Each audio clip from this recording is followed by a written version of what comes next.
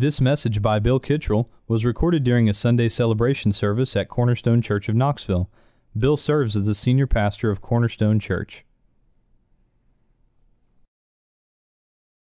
Thank you so much for being here today with us. We're going to turn in the Bible to the letter, Paul's letter to the Galatians.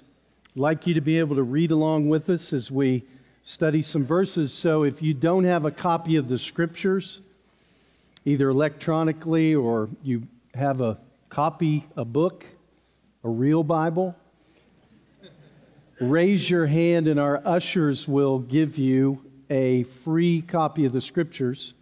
You can take it home with you today and you can follow along as we look today, the letter of Paul to the Galatians. We began a series to celebrate the Reformation last Sunday.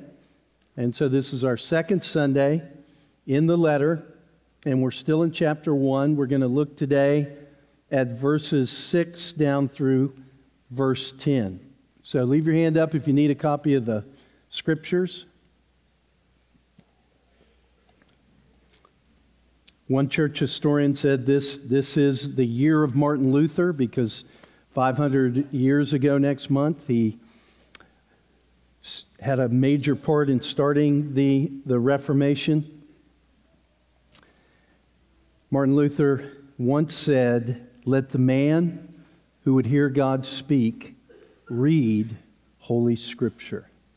Let the man who would hear God speak read Holy Scripture. And what a privilege it is this morning for us together to read Galatians chapter 1, verse 6 through 10. For this is God's holy word. I am astonished that you are so quickly deserting Him who called you in the grace of Christ and are turning to a different gospel. Not that there is another one, but there are some who trouble you and who want to distort the gospel of Christ.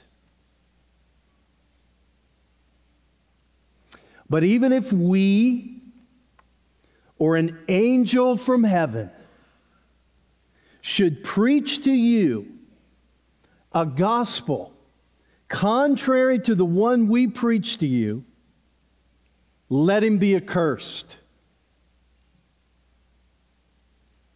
As we have said before, so now I say again, if anyone is preaching to you a gospel contrary to the one you received, let him be accursed.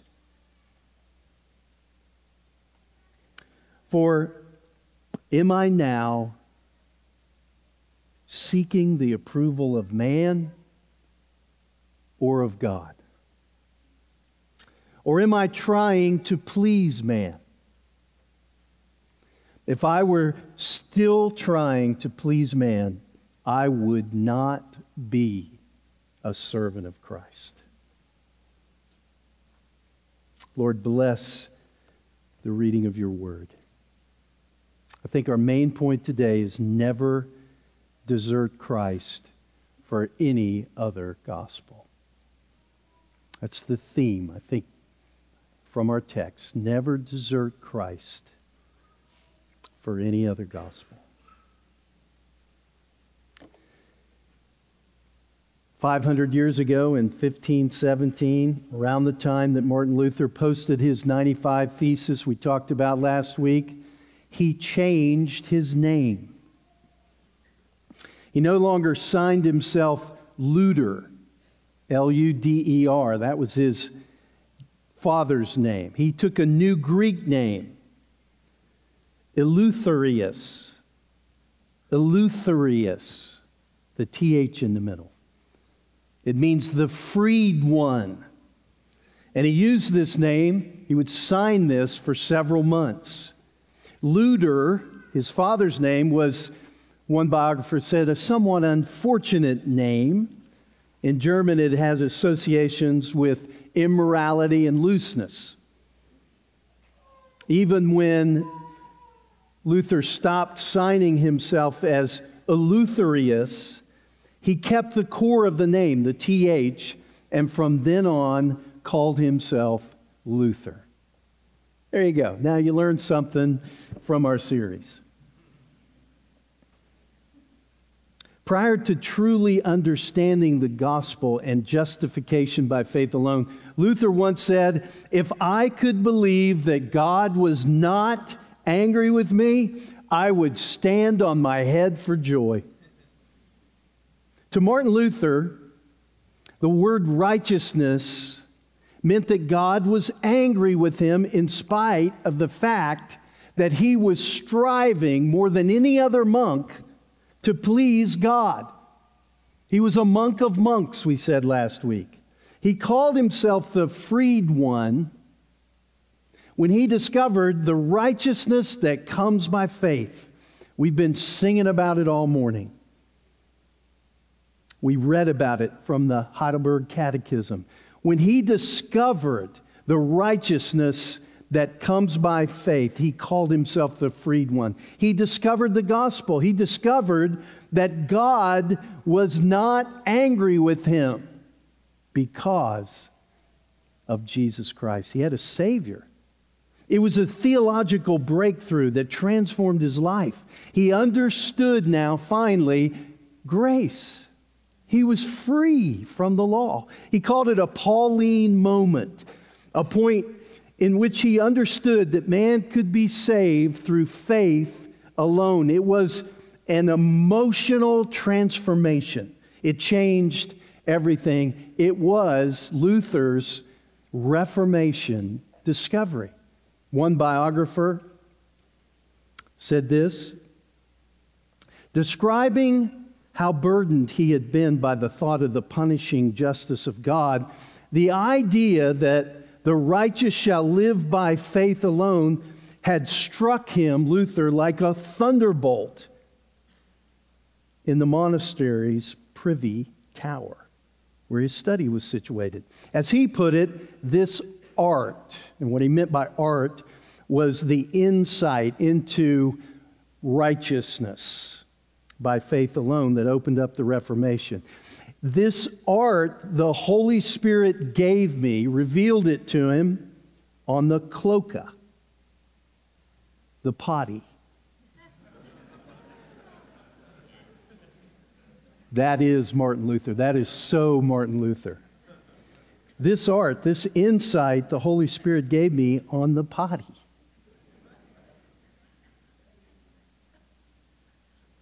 Theologians talk about his privy tower revelation. So you'll know what they're talking about. It was clear that Luther wanted his audience to be struck by the contrast between the importance of the revelation and the lowly place where it occurred. Luther said this, "I beat persistently upon Paul at that place," Romans 1, 16, 17, "most ardently desiring to know what St. Paul wanted.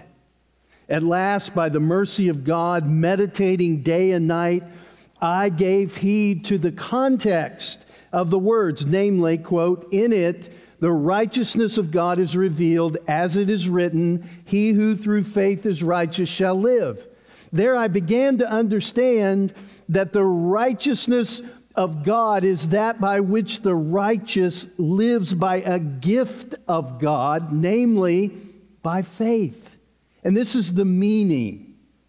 The righteousness of God is revealed by the gospel, namely the passive righteousness. He'll talk about that a lot. The righteousness you receive by faith versus the active righteousness, the righteousness you earn by works. The passive righteousness with which the merciful God justifies us by faith, as it is written, he who through faith is righteous shall live. Luther says, here I felt that I was altogether born again and had entered paradise itself through open gates. Eleutherius discovered the free grace of God. He became the freed one. He changed his name. This is why we are celebrating the 500th anniversary of the Reformation. It was a work of God. It began with that man on the potty. It was a revelation. It was a revival. It was birthed by the light of the knowledge of the glory of God in the face of Christ. The hero of the Reformation was the gospel. That's why we're celebrating it. And that's why Paul is so angry with the believers in the churches in Galatia. They were deserting this. They were deserting Christ. They were being tempted by these false teachers. It's why we need courage to never desert Christ for any other gospel.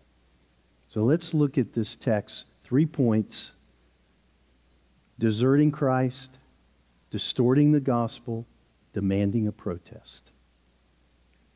Note the 3 Ds. I worked hard for that. Deserting, distorting, demanding. Number 1, deserting Christ.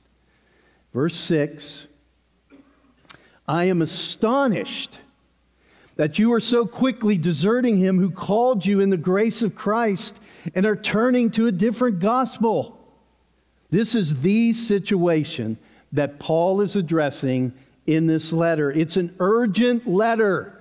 Paul is engaged in a battle for the gospel. There's no, thank God for you Galatians. He jumps into his astonishment. He's distressed at the direction these churches, these Christians are headed. Their only hope of salvation is the gospel, and he is astonished. And his astonishment serves as a rebuke to the churches there. And note he says in verse 6, I'm astonished that you are so quickly.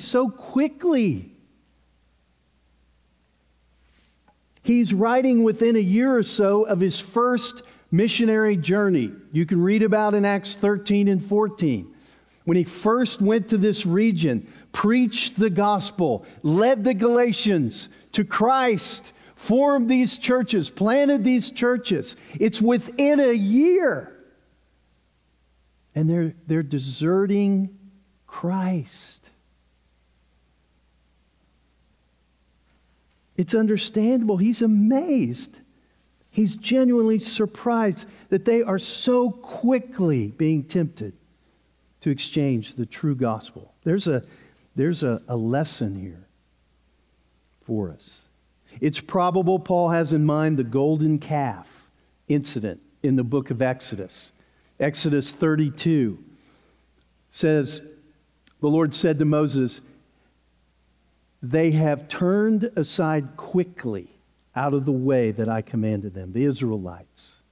The Lord had spoke to Moses, given him the 10 commandments, and they made a golden calf. They have turned aside quickly, the Lord said, out of the way that I commanded them. They've made for themselves a golden calf, have worshipped it, sacrificed to it, and said, these are our gods, O Israel, who brought you up out of the land of Egypt. And the Galatians seem to be doing the same thing. They're departing from the Lord shortly after being delivered. So let's pause and learn. We are prone to wonder. That's why we sing, prone to wonder, Lord, I feel it. Prone to leave the God I love. It's important. We have these things in God's Word, and God is speaking today because it's helpful to keep this before us. It's a theme repeated throughout Scripture. If you think about it, there'll be more times that this happened than Exodus and Galatians. It'll help us avoid Peter's mistake. Remember that? In Matthew 26, Jesus said to his disciples, "You will all fall away because of me this night. Because it is written, I will strike the shepherd, and the sheep of the flock will be scattered." He quotes the Old Testament prophecy that speaks specifically to this. And yet, Peter responds to him and says, "Oh no, Lord, you're wrong. Though they all fall away because of you, I will never fall away." And Jesus says, "Truly, I tell you, this very night, before the rooster crows, you're going to deny me 3 times. They all agreed with Peter. We'll never fall away. And of course they all did. They all deserted him.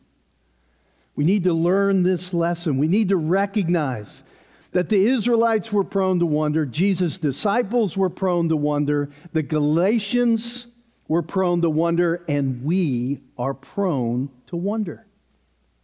Even after we become believers, we're prone to wonder. Even though our lives are changed by the gospel. No matter how much we love the good news, many things can draw us away.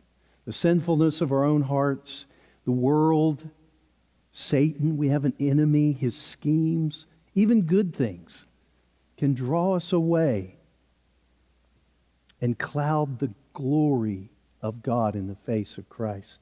Thomas Schreiner, a New Testament theologian, writes this: "We must continue to uphold the gospel of grace that was formulated so clearly by Luther, Calvin, and the other reformers. The clarity and truth of the gospel could easily be lost. So many other things may clutter our minds, hearts, and lives that we may forget about the gospel, thinking all the time that we have not strayed from it.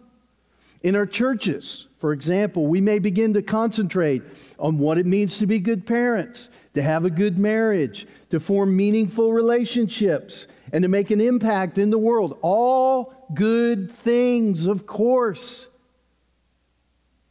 so that we slowly and inadvertently drift away from the gospel of free grace." When we notice this proneness to wonder, when you notice this, don't be frightened. Don't be discouraged. It's encouraging to know, expect it. Expect it. He will hold you fast. And one way He will do this is by making you aware you are prone to wonder. It's a call to fight. In Galatians, we see the influence of false teaching and false teachers. And these teachers swayed the Galatians with their knowledge of the Old Testament, of the Scriptures.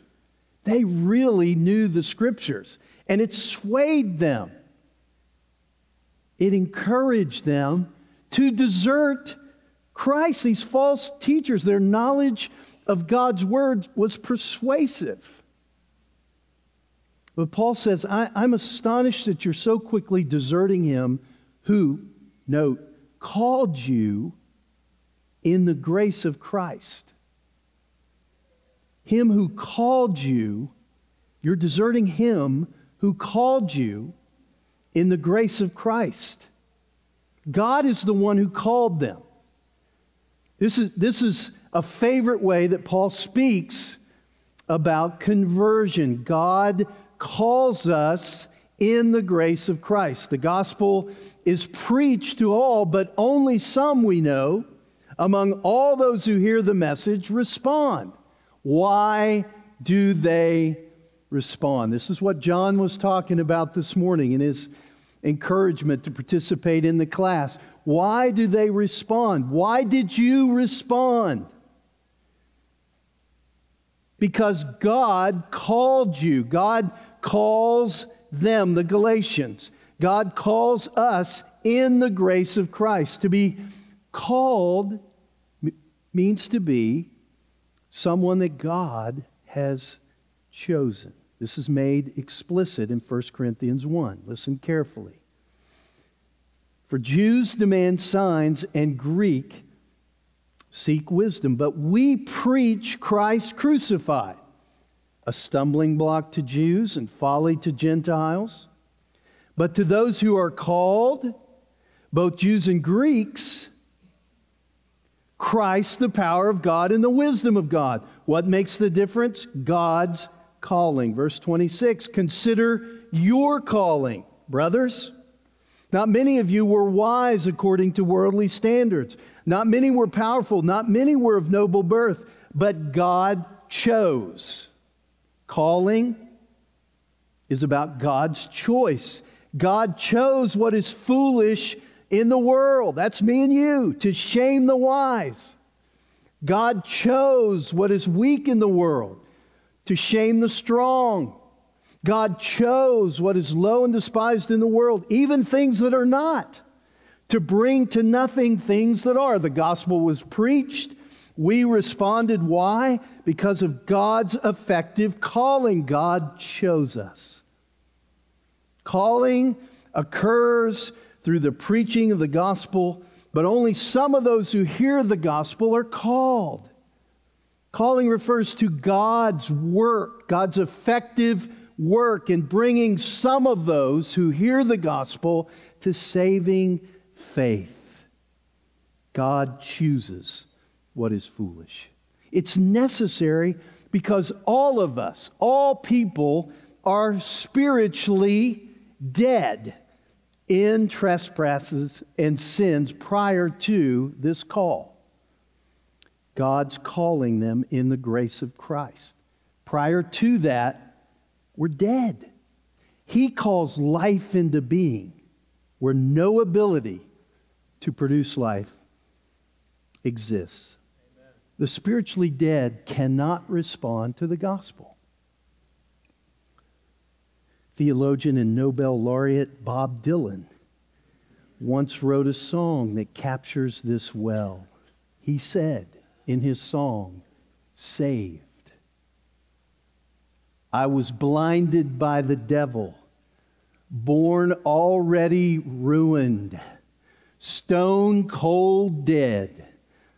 As I stepped out of the womb, by His grace I have been touched. By His word I have been healed. By His hand I've been delivered. By His Spirit I've been sealed." Oh, I want to sing this so bad. Back.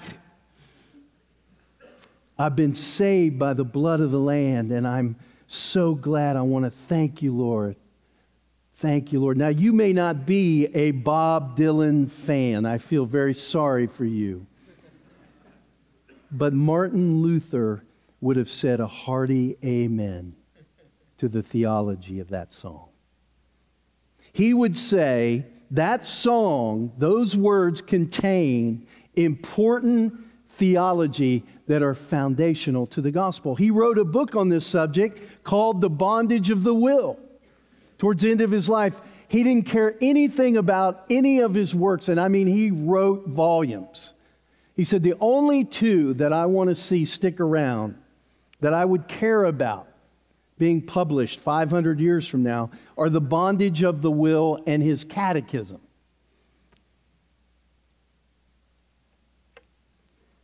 He felt that message was critical to the gospel. We are born ruined by sin, stone cold dead when we step out of the womb. For Luther, this issue of man's bondage to sin and his moral inability to believe or make himself right was the root issue of the Reformation. That's why he loved the message of the bondage of the will. And notice how it gives glory to God. Dylan is exactly right. The only proper response is, I'm so glad. I want to thank you, Lord. The false teachers who were troubling the Galatians didn't teach the bondage of the will. They taught the freedom of the will. They were false. Our salvation doesn't depend on our works. They taught you could be saved by works. But our works do not. Our works cannot save us. It's the grace of God. God chose you and called you, and so you believed. The Galatians are turning away from the free grace of the gospel to law, to circumcision. And Paul sees this is no gospel at all.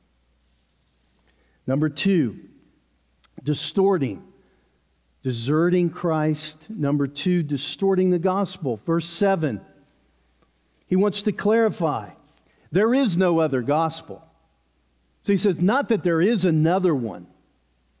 So in verse 6, he talked about a different gospel. So he wants to clarify that there is only one gospel.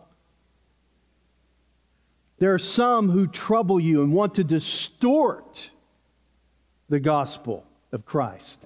Some people are disturbing the churches. They want to alter the true gospel. But there is no other gospel. This false gospel is not good news. It is no gospel at all.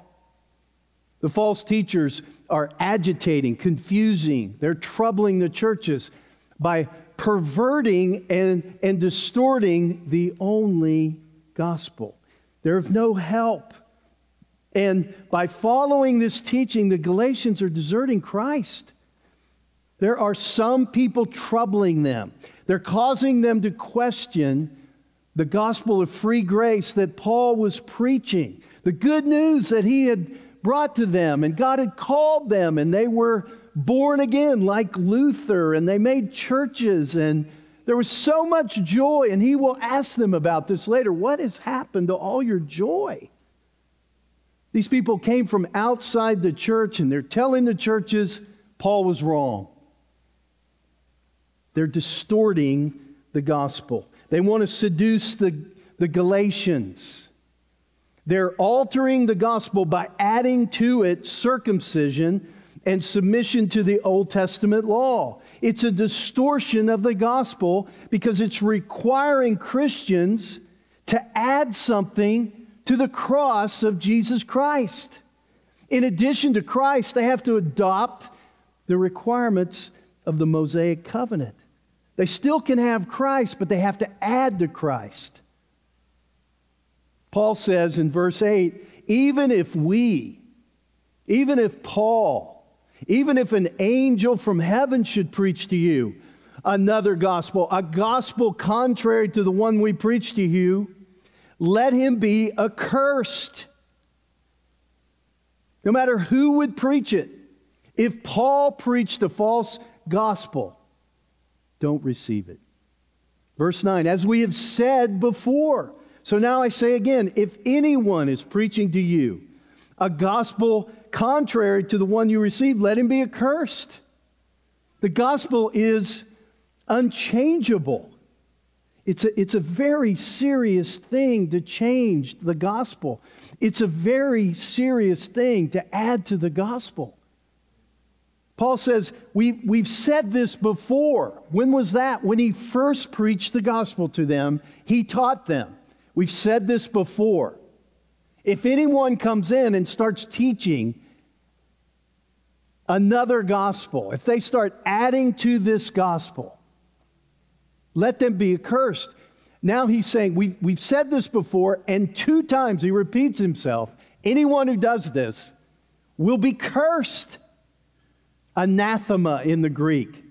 This doesn't mean you're not going to win the lottery or that Tennessee's going to lose to Florida every year. This is eternal destruction. If you're a false teacher, you're going to be like the false prophets in the Old Testament. That's where this word comes from. If you proclaim a false gospel, you're going to be cursed eternally. Finally, number 3, clearly this situation demands a protest. It demands a protest. Paul is protesting.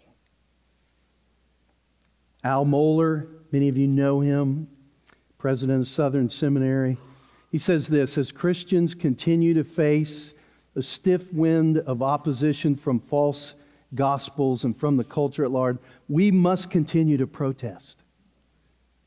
We are Protestants. It's the Protestant Reformation. They were called that It's called that. We are called that because they protested a false gospel. Scripture demands that we protest. We must protest every false gospel and every worldview that diminishes human flourishing. We must continue to hold fast to the core theological convictions of the Protestant Reformation and to the primacy and authority of Scripture. We must not fail in seeing Scripture rightly proclaimed, the church build up, the message of the gospel reaching every corner of the earth. As we approach the 500th anniversary of the Reformation, my hope is that the theology of the Reformers finds new life in the modern church. That's our prayer. We have to defend the gospel. We're going to face opposition. We do face opposition. And there is a cost. We take it for granted today about the truth and about the Word. We can hardly imagine how much it cost people like Luther, how much it cost Paul. For Luther to break through to the truth and discover it, but then also to be faithful to keep his commitment to Scripture alone. There was a cost. And Paul's getting at that in verse 10. Am I now seeking the approval of man or of God? Or am I trying to please man? Paul's making statements with these two rhetorical questions. His desire is to please God, and he is willing to offend men. He's willing to be persecuted for this gospel. If I were still trying to please man, I would not be a servant of Jesus Christ.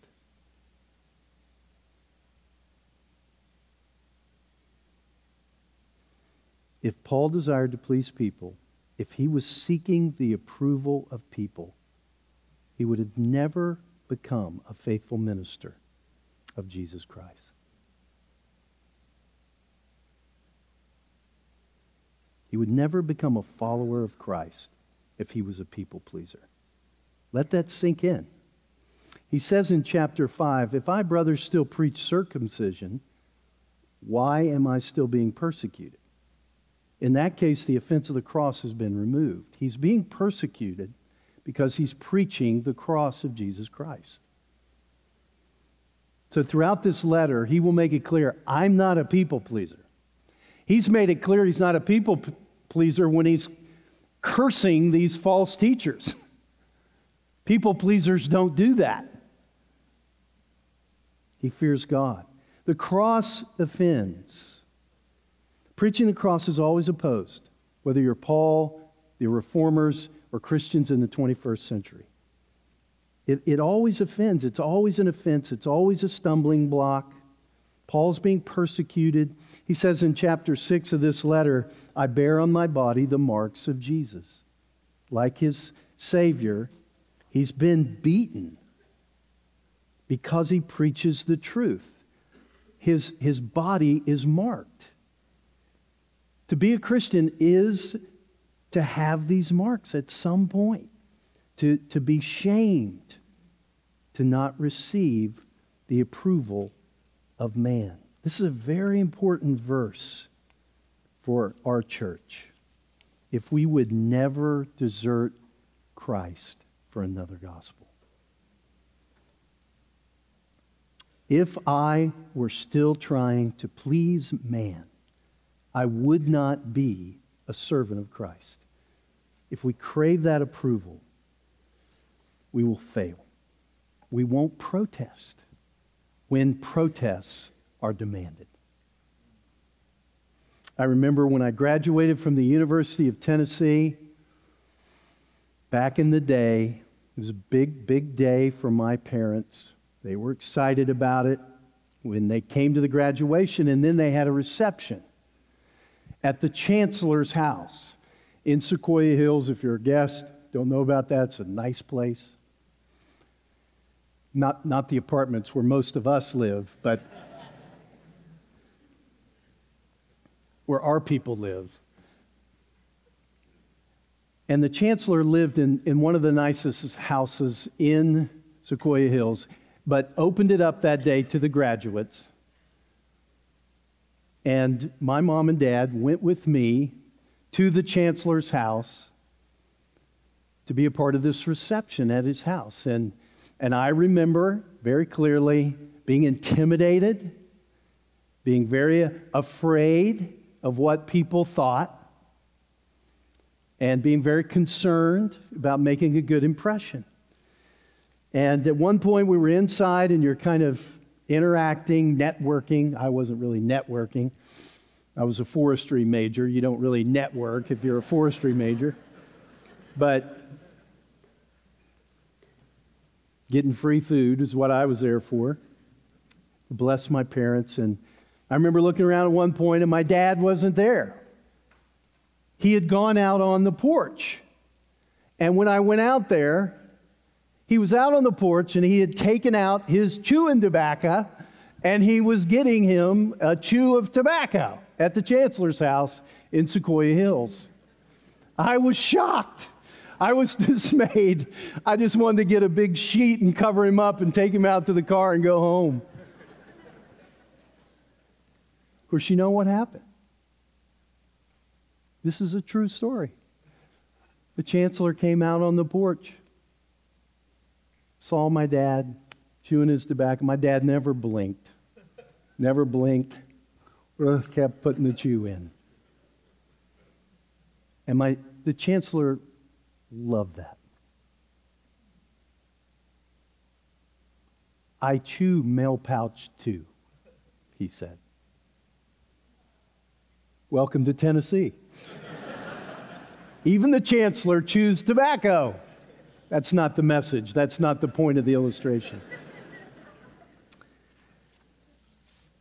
The point is the fear of man. I learned a valuable lesson that day. My dad was not afraid of what people thought.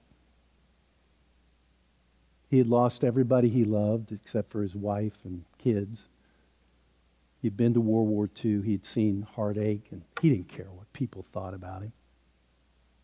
And it freed him. He was the free one. I was in bondage. We have to be free from this common desire to be thought well of by men if we're going to be a servant of Jesus Christ. Paul is warning all believers here of the danger of trying to please men. Many people didn't follow Jesus Christ and believe in him because of the fear of man. John says in his gospel, they lusted for the glory and praise of people more than the glory of God. Jesus said, how can you believe when you receive glory from one another and don't seek the glory that comes from the only God? John sums up Jesus' ministry like this. Many even of the authorities believed in him, but for fear of the Pharisees, they didn't confess it, so that they would not be put out of the synagogue. For they love the glory that comes from man more than the glory that comes from God. So in conclusion, courage is required if we would never desert Christ for any other gospel. John Piper recently wrote, I don't want to be a comfort-seeking, entertainment-addicted, security-craving, approval-desiring Christian.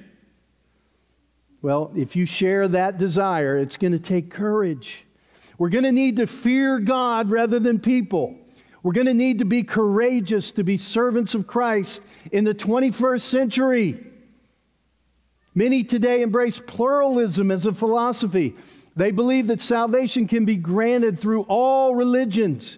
Any religion's okay, as long as it isn't exclusive. But the gospel is exclusive. There is no other good news. It's going to take courage in this century where tolerance is valued. And people like Martin Luther and John Calvin and Paul are viewed as rigid and wrong and out of date. Paul's curses here in our text would be considered at best ill-mannered, lacking love, maybe even hate speech. We're going to have courage. There is no other gospel, and we're going to have courage to preach that fact. That's the truth. There is only one name by which we can be saved. People can come to God only through Christ.